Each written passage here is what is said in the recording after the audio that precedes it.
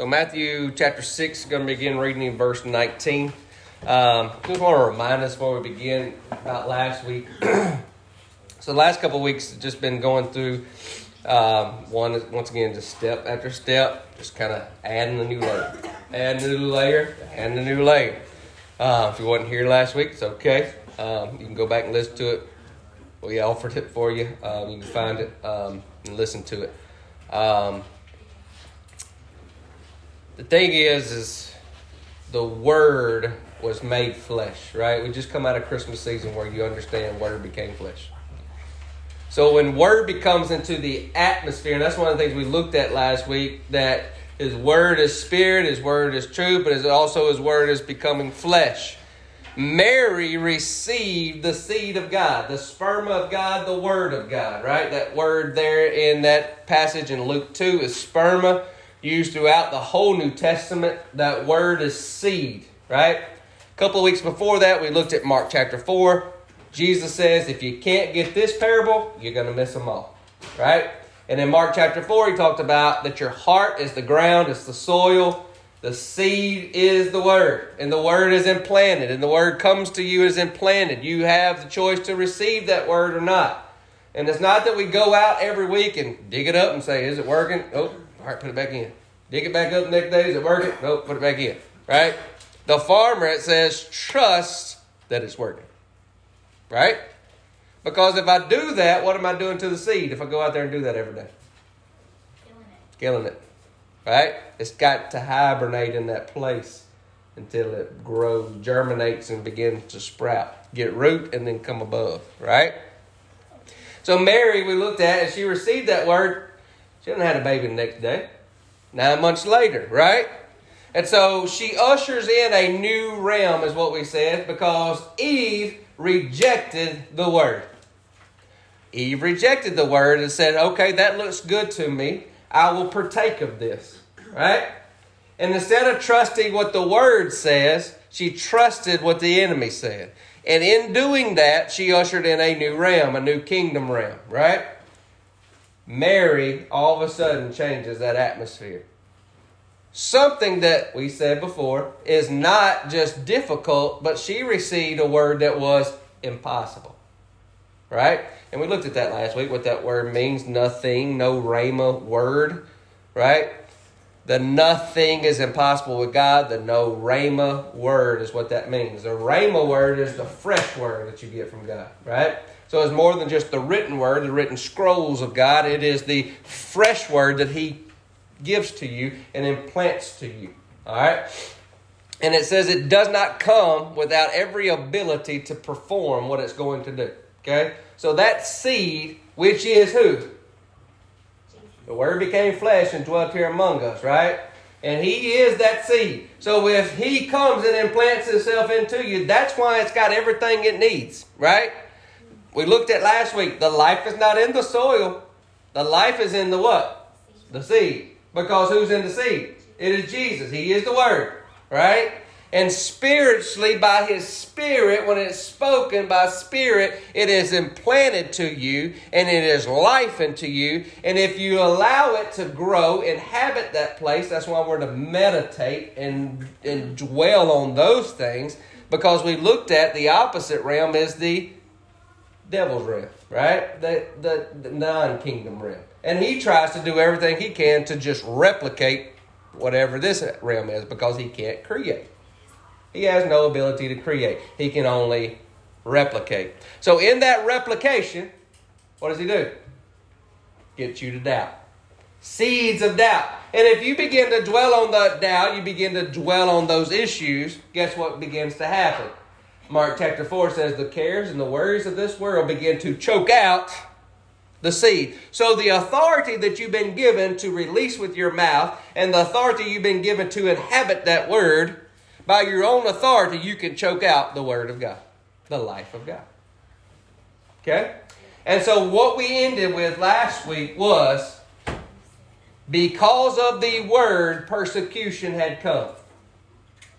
And what we looked at is said, every time the Word is given, there's going to attract opposition.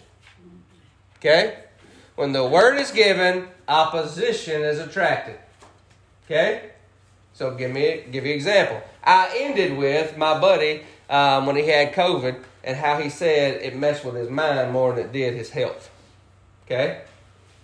And I gave you that example, right? And I said, that's how that thing can get in there and you just begin to think about it and do that kind of thing, right? Well, I talked to him that night before, last Sunday night, and been around him and was talking about all that. Well, I started feeling like a cold coming on, right? My ear was stopped up. I'd already taken a Z-Pack for an ear infection, and so it didn't seem like it done cleared up. And so I'm coughing a little bit, no fever, nothing. And by Tuesday night, I woke up in the middle of the night, about 12:30 at night, and I told Brent, I said, I woke up and I heard these voices say, we're going to kill you. And I saw the word COVID. And I was like, well, that's weird. So I go to get up and I almost passed out because when I got up, I realized sweat was pouring off of me. And so I thought I was about to throw up. Thought I was going to pass out. Get up. I start declaring things, speaking out, the will of God, the word of God. Started doing that. I lay back down finally to get settled down. And once I get settled down, I began to think about this word that I give you guys Sunday. That word will be challenged. That word will be challenged. That word will be challenged. That's all I just kept hearing over and over. That word will be challenged. But the only word I could hear was the other word. The one that wanted to scare you. Right? And so I get up early that morning, I'm reading my Bible, and I'm like, I just got to put one foot for the other, I just got to go, right? Just going to go on to work. And Julie's like, you got like every symptom on the list. You can't just go to school and get everybody sick. I was like, I'm fine, I don't have fever. And she's like, no, you're going to get tested. And I was like, no, I'm not. And she said, you text Sandy then and tell her what happened, and then you tell her that you're not going to go get tested. She said, you can't come back to work till you go get tested. I was like, son. So I go, and so I text Brett and say, you got to start praying. And told him what was going on, my symptoms and stuff. He said, okay. Well, he didn't, just let that be a text. He called me. He said, let me pray over you.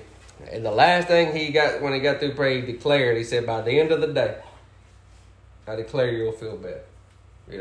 By that time, I'd been nauseated, but we had already had, for 2 days, the first 2 days, back to school, we had 8 kids in our office throwing up, and some was all over their clothes.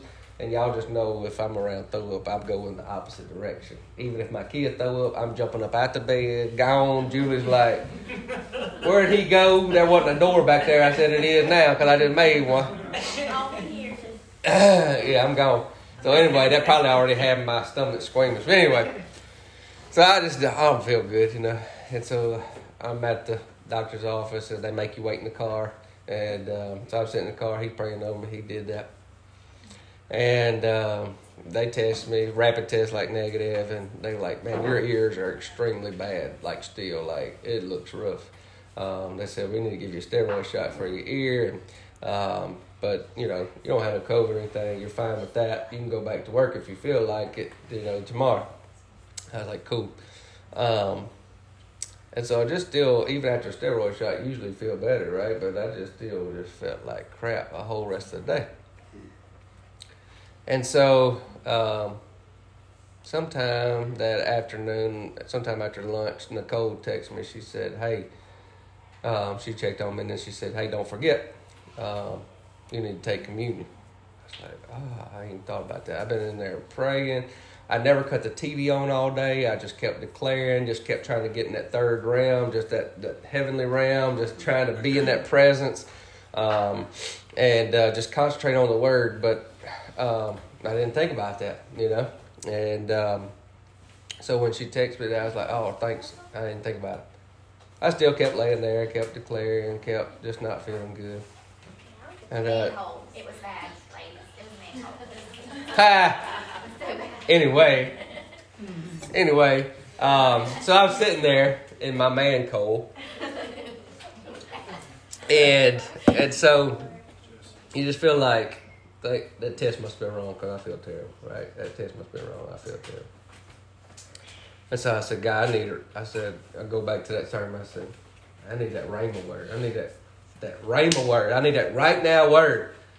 I was like, God, I've been reading all up in the Bible, and that's good, and I've just been taking and consuming that and things like that. I said, I need that rhema word. I need a fresh word so I could just take that word in, right?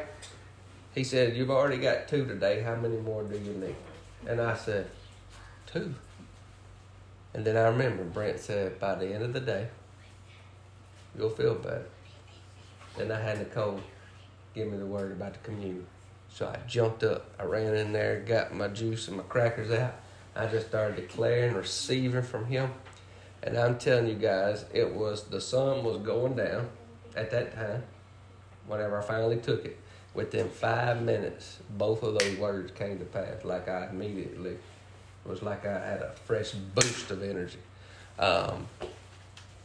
And just to say this, one, get in that quiet place here so you can hear, because you got a lot of other things that's trying to choke that out. The other thing was, I did have the rhema word.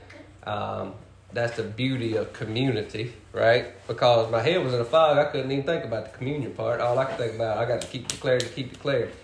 But the 2 words that was given to me within community of believers help germinate life into me. Does that make sense? So it's just a beautiful thing this week of just how that was true within just a couple of days of me telling you, this is what the word says. This is how we operate in the word. And then it was challenged. Remember, there's always 2 trees in the garden, the tree of life or the tree of knowledge and good and evil. And so which one are you going to eat from? And so that's where we're at today, and we're just going to continue in that mode. Okay, so Matthew chapter 6, verse 19.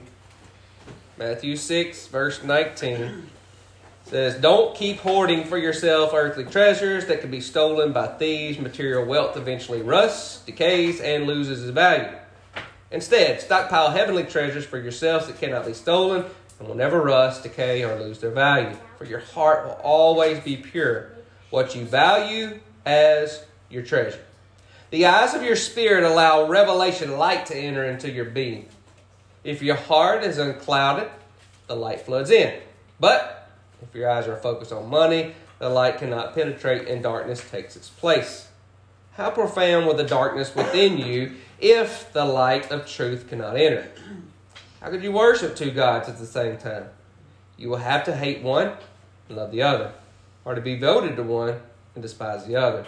You can't worship the true God while enslaved to the God of money. So what does this passage say about God? Awesome. That's awesome. That's awesome. So the reason why I picked this passage is, one, it's because the verse that's talking about your eye. Some of your versions may say if your eye is single. Okay? If your eye is good, some versions say. But the whole context of this passage in 19 through 24, if you're just looking at that paragraph, you think, well, all he's talking about is money here, right? And he is using the context of money here, but he is driving a principle of kingdom home, okay? Because if you look at the whole thing of what he's talking about here, he's been preaching since Matthew chapter 5. He's on what we call the Sermon on the Mount. He's giving out all these things, right? And so he continues to preach. And so he is centering around this. Before this part, we have what people call the Lord's Prayer, or the model prayer, or whatever you want to call it. And before he gets to this is how you should pray, he tells them this is how you shouldn't pray, right? He tells them right before Matthew 6, in that part when it says, our Father who art in heaven, that part. So if you're backing up in your Bible and you're looking at that part at the beginning of chapter 6, he tells them, don't be like the hypocrites. Okay? He says, don't be like those guys. And the word that is used for those hypocrites, I'm trying to read this Greek word. It's hypokrites. don't know if I can pronounce that right. So I was looking at that while I'm trying to say it the real way. But it says it's not used for people with double standards. It actually means for people who are overcritical, for people who are nitpicking, and for people who are splitting hairs over religious issues.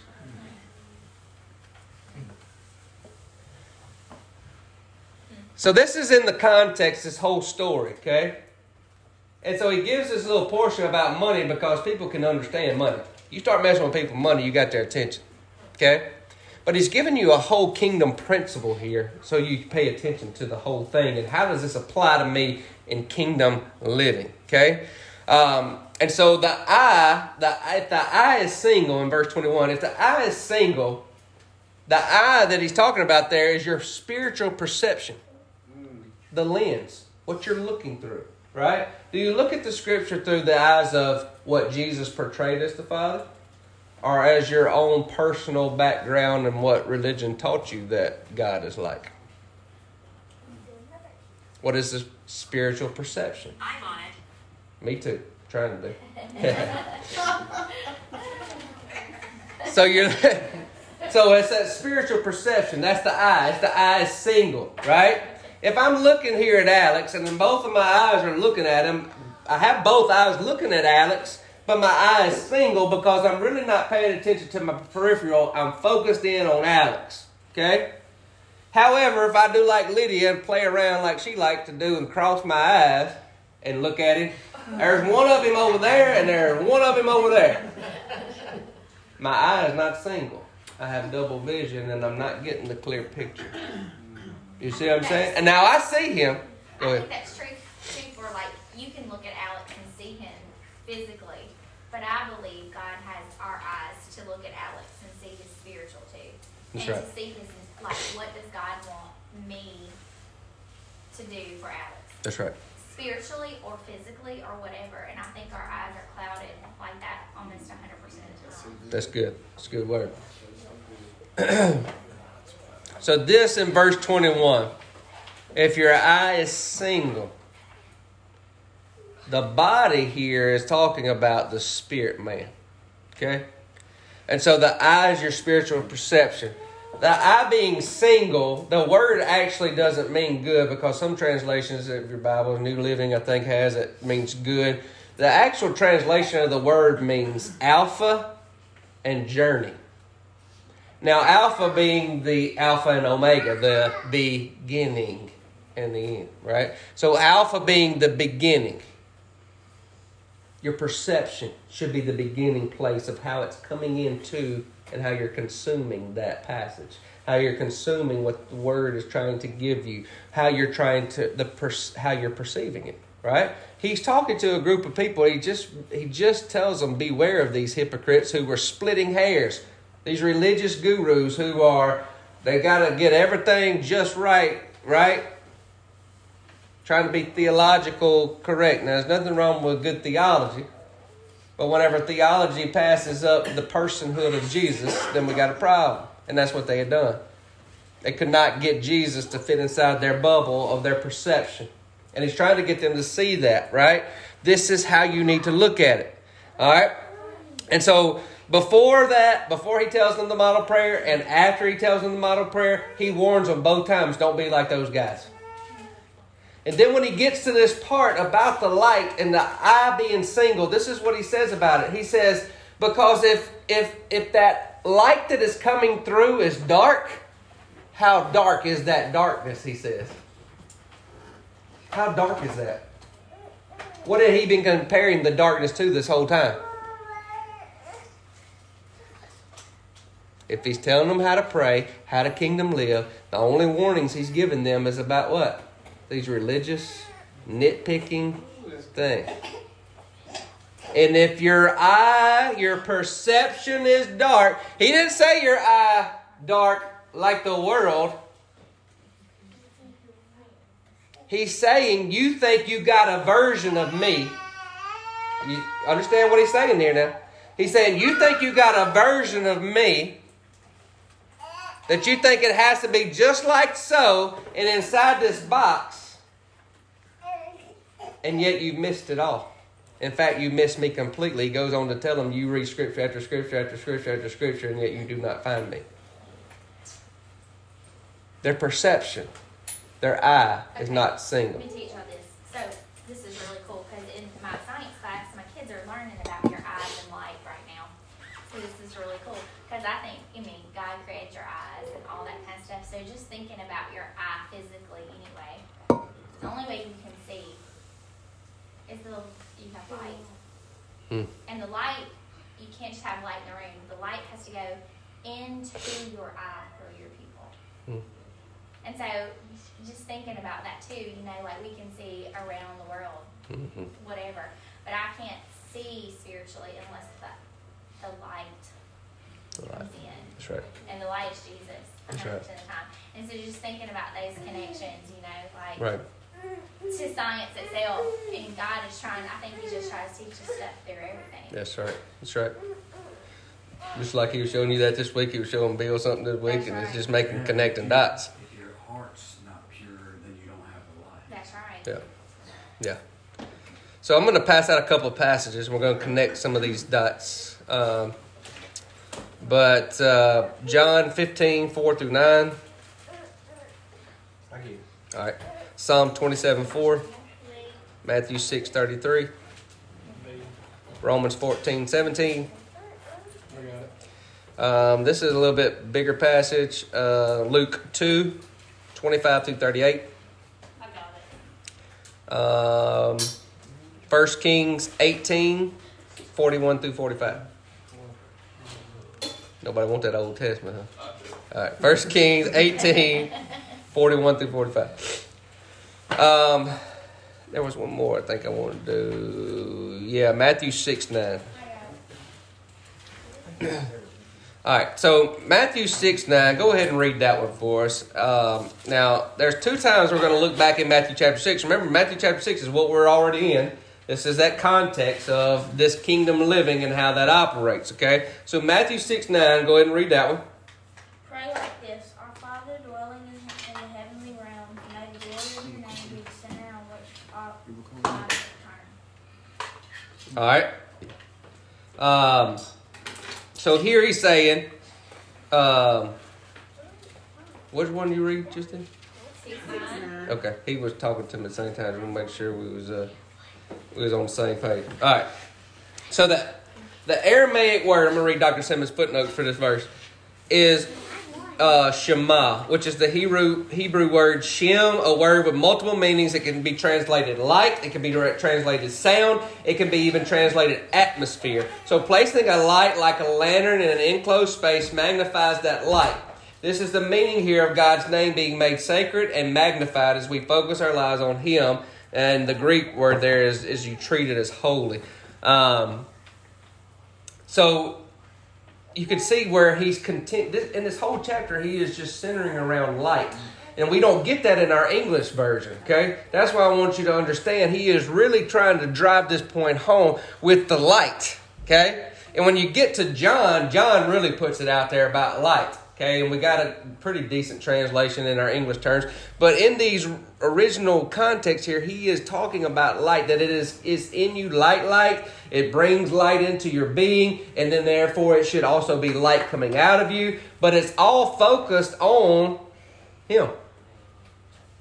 It's all focused on Him. It's all centered around Him. Like you're orbiting around Him. Like your whole universe orbits around Him. Therefore, the light is reflecting off of you, kind of like what we looked at with Paul talking about before. Okay? So, John 15, 4 through 9. And I want us to think about, when we go through these next few passages, your light, your eye being single. What does it mean to live this life? Because we're all going different places. When we leave here today, tomorrow, when we go into work, we're going different places. We're around different people. In my life, how does this look for my eye to be single? Okay, if this is very important to Jesus, it should be very important to me. Okay, so John 15, 4 through 9. So you must remain in life union with me, for I remain in life union with you. For as a branch severed from the vine will not bear fruit, so your life will be fruitless, unless you live your life intimately joined to mine. I am the sprouting vine, and you're my branches. As you live in union with me as your source, fruitfulness will stream from within you. But when you live separated from me, you are powerless. If a person is separated from me, he is discarded. Such branches are gathered up and thrown into the fire to be burned. But if you live in life union with me, and if my words live powerfully within you, then you can ask whatever you desire, and it will be done.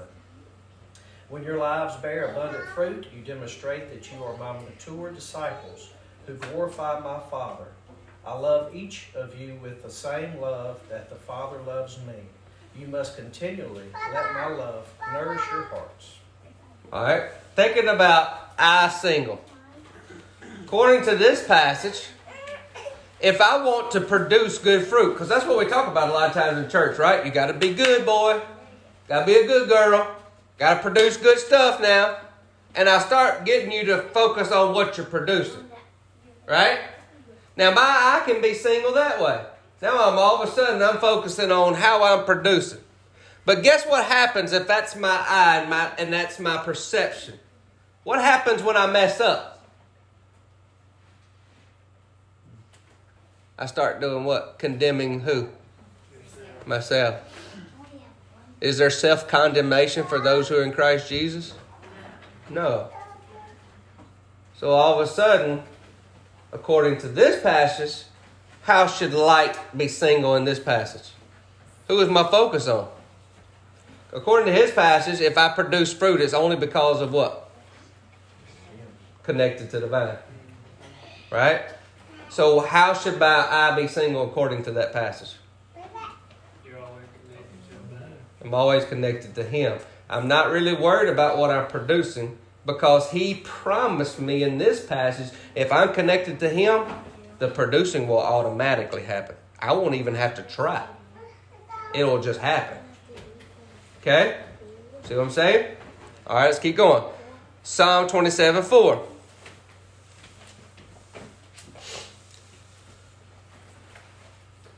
Here's the one thing I crave from God, the one thing I seek above all else.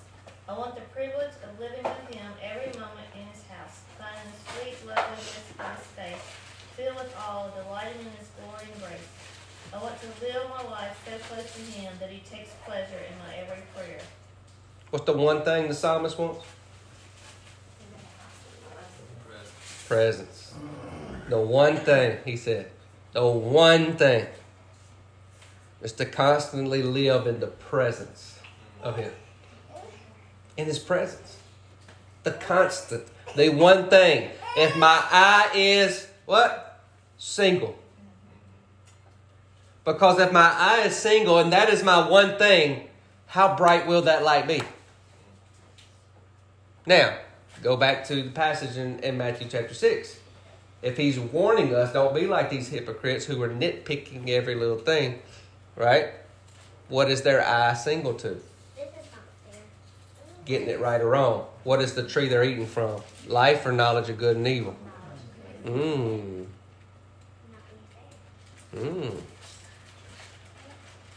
Which tree are you going to eat from in the garden? You see what I'm saying? So let's go a little deeper. Romans 14:17. For the kingdom of God is not a matter of rules about food and drink, but is in the realm of the Holy Spirit, filled with righteousness, peace, and joy. Okay? This is the evidence of kingdom living, right? This is your evidence. What is the evidence? Righteousness, peace. Joy. Okay? Those are the things, if you want to know if that's what your light is producing, if the eye is single, what should be producing out of you? Righteousness, peace, and joy in the Holy Spirit, right? Now, Matthew 6:33, back to our chapter. What does Matthew 6:33 say about it? And so above all, constantly seek God's kingdom and his righteousness, then all of these less important things will be given to you abundantly. Constantly seek his kingdom and his what? Righteous. It's not yours. It's his. But he gave it to you. So now it's yours. All right? And so in Romans, he's saying, this is what you're getting. You're not focused. Your light is not focused on how bad and what you're not getting and what you're not producing. Your light is focused on who He is, what He's declared about you already and established about you already is what your light is focused on, what your eye is focused on. That is the eye being single, and that light will illuminate inside you, which will then cause the illumination to come out of you. Okay? So, he says here, well, let's go on down. I want to say this too. Going back to that verse about nitpicking, and if that's where our focus is because a lot of people feel like that's religion. Yeah. Is to look into the Bible and find out who's right or wrong, or if I'm right or wrong. And so, like, hindsight is 20/20. I can relate to that a lot in my life. Right. And in those times, I don't feel like there was much peace or joy or righteousness being produced. Mm-hmm. It was striving and it was disagreement. Like an unsettled spirit instead of the other things. Yeah. You don't have to prove that you're right. You're Right. not right. Jesus is right. Right. Or any other thing for Right. that matter. Yeah. You think about, too, this verse that Eli read at the beginning part of the Lord's Prayer. In the Passion Version, it says, Our Father, dwelling in heavenly realms, may the glory of your name be the center on which our lives turn. The glory. What is the glory? Christ in you is the hope of glory. So He's already, the glory He has in John 17, He is given to you. That is the hope of glory. So my hope and my presence in Him, the face-to-face communion, helps me to see the glory that's already bestowed on me, the transfiguration that should be taking place in me on the Mount of Transfiguration should be coming out into everybody else, coming out of me. Okay? So I want to give you a couple examples because you need to apply this to your life. Okay? One we've already looked at before, but I want to revisit. Luke 2:25-38. As they came to the temple to fulfill this requirement, an elderly man was there waiting, a resident of Jerusalem, whose name was Simeon. He was a very good man, a lover of God, who kept himself pure, and the spirit of holiness rested upon him. Simeon believed in the imminent appearing of the one called the Refreshing of Israel. For the Holy Spirit had revealed to him that he would not see death before he saw the Messiah, the anointed one of God. Keeping his promise, the Holy Spirit led Simeon to be in the temple court at the very moment Jesus' parents entered to fulfill the requirement of the sacrifice. Simeon cradled the baby in his arms and praised God and prophesied, Lord and Master, I am your loving servant, and now I can die content, for you have fulfilled your promise to me. With my own eyes I have seen your word, the Savior you sent into the world. He will be glory for your people Israel, and the revelation light for all people everywhere. Mary and Joseph stood there, all struck over what was being said about their baby. Simeon then blessed them and prophesied over Mary, saying, A painful sword will one day pierce your inner being, for your child will be rejected by many in Israel. And the destiny of your child is this. He will be laid down as a miracle sign for the downfall and resurrection of many in Israel. Many will oppose this sign, but it will expose to all the innermost thoughts of their hearts before God. A prophetess named Anna was also in the temple court that day. She was from the tribe of Asher and the daughter of Phanuel. Anna was an aged widow who had been married only 7 years before her husband passed away. After he died, she chose to worship God in the temple continually. For the past 84 years, she had been serving God with night and day prayer and fasting. While Simeon was prophesying over Mary and Joseph and the baby, Anna walked up to them and burst forth with a great chorus of praises to God for the child. From that day forward, she told everyone in Jerusalem who was waiting for their redemption that the anticipated Messiah had come. Okay. Christmas story. Okay, me and Brent were talking about this week. I said, think about those two guys, that guy and that girl. You think about it. Get yourself in their position and think about what they were experiencing. These were an old man and an old woman, right? Both of them, if your eye is single, think about that. Keep that in the back of your mind. If your eye is single. they never wavered in what they believed. You understand what I'm saying? They prophesied.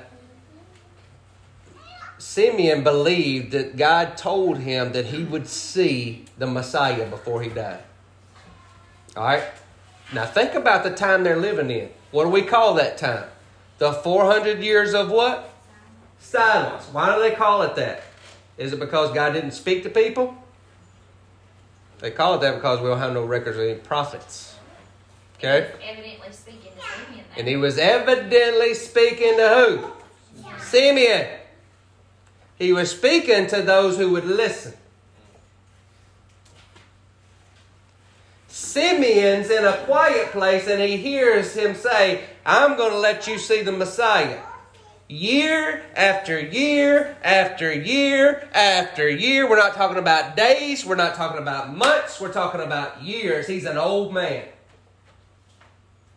He has no prophet coming to tell him, tomorrow's the day. Today's the day. He has none of that. Now put yourself in Anna, the prophetess. A man, a woman.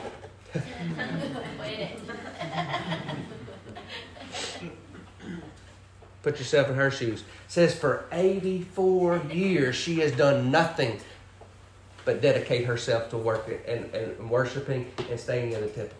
84 years. She's a widow. She has dedicated her whole entire being. She's old. 84 years. So a lot of people believe that it was 84 years after she widowed, so which would put her over 100 years old. She's old. Again, guys, put yourself in their shoes. Mary and Joseph are walking in with the baby. They're not walking in with fanfare and saying, here's the Messiah, here's the Messiah. Their eye has been so single over all these years that when the baby walks in, they know who he is. You see what I'm saying? There he is. And they immediately begin to declare out who he is and what he's about to do for the rest of his life. In a time when they said God didn't speak. Because they chose to keep their eye single based off of what they heard God tell them. That rhema word. Okay? Now, next example, Dustin, 1 Kings 18, 41 through 45. Very familiar one to us as well. I being single, think about it. And Elijah said to Ahab, go up, eat and drink, for there is a sound of the rushing of rain. So Ahab went to eat and to drink, and Elijah went up to the top of Mount Carmel, and he bowed himself down on the earth and put his face between his knees. And he said to his servant, go up now, look towards the sea. And he went up and looked and said, there's nothing. And he said, go again, 7 times. And the 7th time he said, behold, a little cloud like a man's hand is rising from the sea. And he said, go and say to Ahab, prepare your chariot and go down lest the rain stop you. And in a little while the heavens grew black with clouds and wind, and there was a great rain. And Ahab rode and went to Jezreel. In verse 46 says, and the hand of the Lord was on Elijah, and he gathered up his garment and ran before Ahab to the entrance of Jezreel. All right. So in that last passage with Simeon and Anna, I want you to recognize the point that if your eye is single, nothing's going to get you off course. Okay? Nothing. Right? Don't matter how many years. Okay? This one here, here's Elijah. It hasn't rained. He's praying for rain. Before he even prayed for rain, he says, I did what? I hear the sound of rumbling and rain. Who heard that? Ain't nobody else heard it. And what do you think they thought when he said that? You nuts. Bro, it ain't rained here. Years. What are you talking about? You hear it. There's no cloud in the sky. Goes, puts his head between his knees, begins to pray. Sends a servant out. Go look. What do you see? He comes back. I see what? Nothing. Sends him out 7 more times. What do you see? Nothing. Did Elijah focus on what the boy did not see. Let me show you how much he didn't focus on what he didn't see. Elijah didn't go out and look for himself. Elijah was not going to waste his time focusing on the things that are not. But he was going to focus on the things that be as though they were. He knew it was coming. And he did not waste his time on the evidence of what he did not see. He put his investment in his eye being single into what he knew God was going to do. That's good. And whenever they saw the cloud the size of a hand, the servant says, I see a cloud the size of a man's fist. That's this big. I don't know how big that's got to be. Whenever you look at the thing, that's got to be a speck, right? It's nothing. Everywhere in that one little thing. And when your eye is single, you don't say, there's no way that can happen. When your eye is single, you say, there it is, boys, get it ready, let's go. Because it's coming. He told them to hurry up because they were about to get rained out. That's right. Let's pray. Now, how much is the eye single if that is the case for you to respond in that way? That's the eye single, guys. I'm going to give you one more because these are examples you got to live by. These are examples for your eye to be single to live by. Situations in life. You don't get it the first time, you got to keep believing. This one right here, eye single. You're not looking and paying attention to what's not happening. You're paying attention to what God's saying is going to happen. Okay? Now look at this right here. Jesus, in Matthew chapter 14, John the Baptist is killed. Okay? John the Baptist is killed. Jesus gets a word. Okay? I'm not even going to read it all. I'm just going to hit a couple of highlights. They tell Jesus in his heart, you know, he's got to be overwhelmed. That's John the Baptist, right? And it's got to, you know, be very devastating, very sad. That's his first cousin. He'd already been baptized by him. It's very intimate, okay? This is an intimate relationship, right? This is not just some, oh, I heard about that on the news. No, this is very intimate, okay? In Matthew chapter 14, it describes that Jesus went on to the side of the mountain to be by himself when that happened. Why do you think he did that when he hears the news? Sad. What else? Got to get with the Father. Because Jesus' eye, he keeps it single. Because how easy would it to be to get off track at this point? Fast forward, 2021. You don't get what you want in politics, and how you going to respond? This is political move here. This was a political move. This was a political move by the king to make a statement. And Jesus could have gotten hurt and mad and went and thrown himself out in front of them and said, I tell you what, you ain't going to do that to my cousin. Boom! I zap you down right now.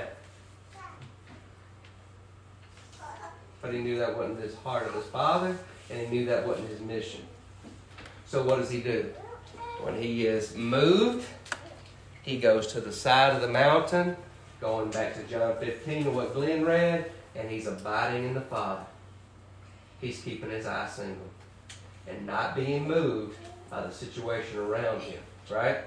You go back a little while before that, and when John's in jail, John does something very similar. He's like, "Bro, I'm in jail. Are you sure you the Messiah? You sure you the one gonna be the one to deliver us? Because I ain't delivered, hand." Right? And Jesus says, you go back and tell them what you see. The blind see, the dead are raised. You go back and you tell them. Right? Keep your eyes single. Just because the situation not like what you thought it should be or what it should be doing, keep your eyes single. Keep your eye focused. Okay? So the eye is focused in on presence and intimacy. Okay? So I began to think about that this week with myself, the eye being single, right? Because you can see all those other things wanting to tell you, oh no, this is going to be bad. Oh no, this is going to be bad, right? But let's put it on even, so you can, any of those situations you can use for personal. But let's just think about this in our situation today, right? The nation's in an uproar, right? Now you may not be because you settled in Christ. But the nation is. The nation's in an uproar. Everybody's like, what's going to happen? Don't know what's going to happen. Da-da-da-da. What we going to do? Right? Now, just like we used the example earlier of your eye single, if abortion's wrong, okay, we go against abortion, right? And that was one of the things that a lot of church people said that, that's what we're running on for Trump is abortion, right? However, if my eye is single only towards abortion, what's going to happen whenever people disagree with me about abortion? I'm going to get mad. I'm going to lose my cool. I'm going to chew them out. I'm going to get very bitter and do all that. What if I'm on the other side of the fence, right? We say that the other side is doing more for social injustice, right? That's what we say. What the media says. All right? Well, let's just say that's your deal. Your eye's single and all you're focused on is social injustice. And when somebody disagrees with you about social injustice, that, oh no, it ain't no social injustice going on, what do? You become bitter. You become mad. And you want to rage. But what would happen if both people's eyes were single towards presence? What if? What would happen?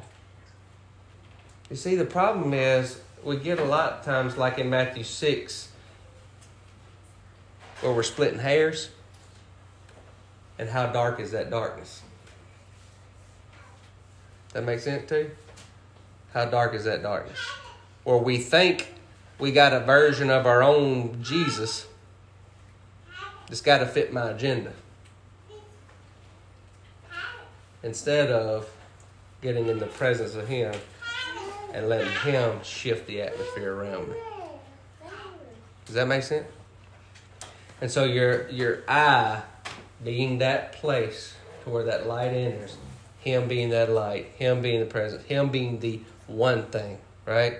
The eye is the one thing that I seek, the one thing that I desire. Presence, intimacy. When I'm in presence and I'm in intimacy, I'm changed. What changes the people and the shift around me. I am not moved by the world. And even when bad things happen, just like Jesus, you go into that intimate place on the side of that mountain to get that eye single again and keep pushing forward and keep moving kingdom. Okay? Let's pray.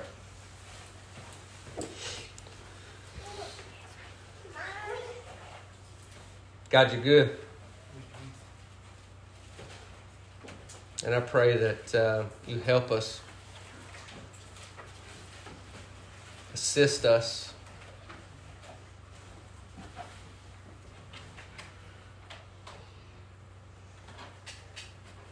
so a lot of times I think we,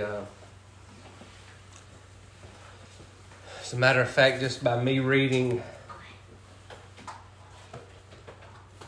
people who are supposed to be religious leaders reading their tweets this week, it seems to me the body is so divided and the body is so unsure about what you're doing.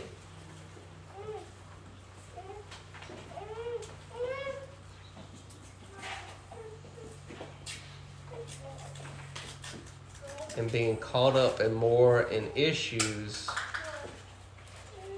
than with presence. This is what we desire, Father. Our one thing we desire is to be in face-to-face communion, intimacy with you. And from that place, you change us, but you also shift the atmosphere around us. We declare and decree your favor and your presence be known from the White House to Brent and Rachel's house. To all of our homes, to our places of business, our schools, that we cannot get away from your presence. It's not that your presence is not already there, but we are not aware. We pray for an awareness, an awakening to begin to shift. In Jesus' name. So we want to take communion. We want to remember everything that He has for us, everything He's done for us, everything that He has provided for us, His broken body. I pointed out, I think in your reading this morning, if you're doing the daily Bible reading with us, that passage in there, it said that this was to fulfill what Isaiah said, by your stripes we are healed. And many people today will say, oh, that only means spiritual, it doesn't mean physical. And there is evidence in that passage this morning that says, no, it's talking about physical. It says that this is why it was prophesied, because He healed them. So it is real. And so we receive His broken body, we receive His blood. And Jesus, we thank You that You broke Your body for us freely. That You met us where we were. We thank You, Father, that You were in Christ reconciling the world back to us, back to Yourself.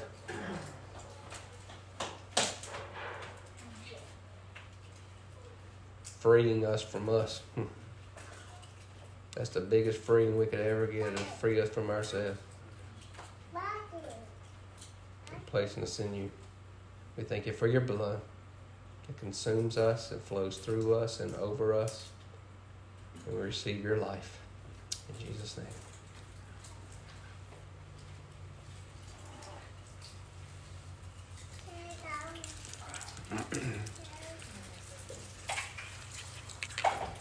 Amen. I'm glad y'all made it today. Stay in fellowship as long as you want. Enjoyed you. Good. Good to be here.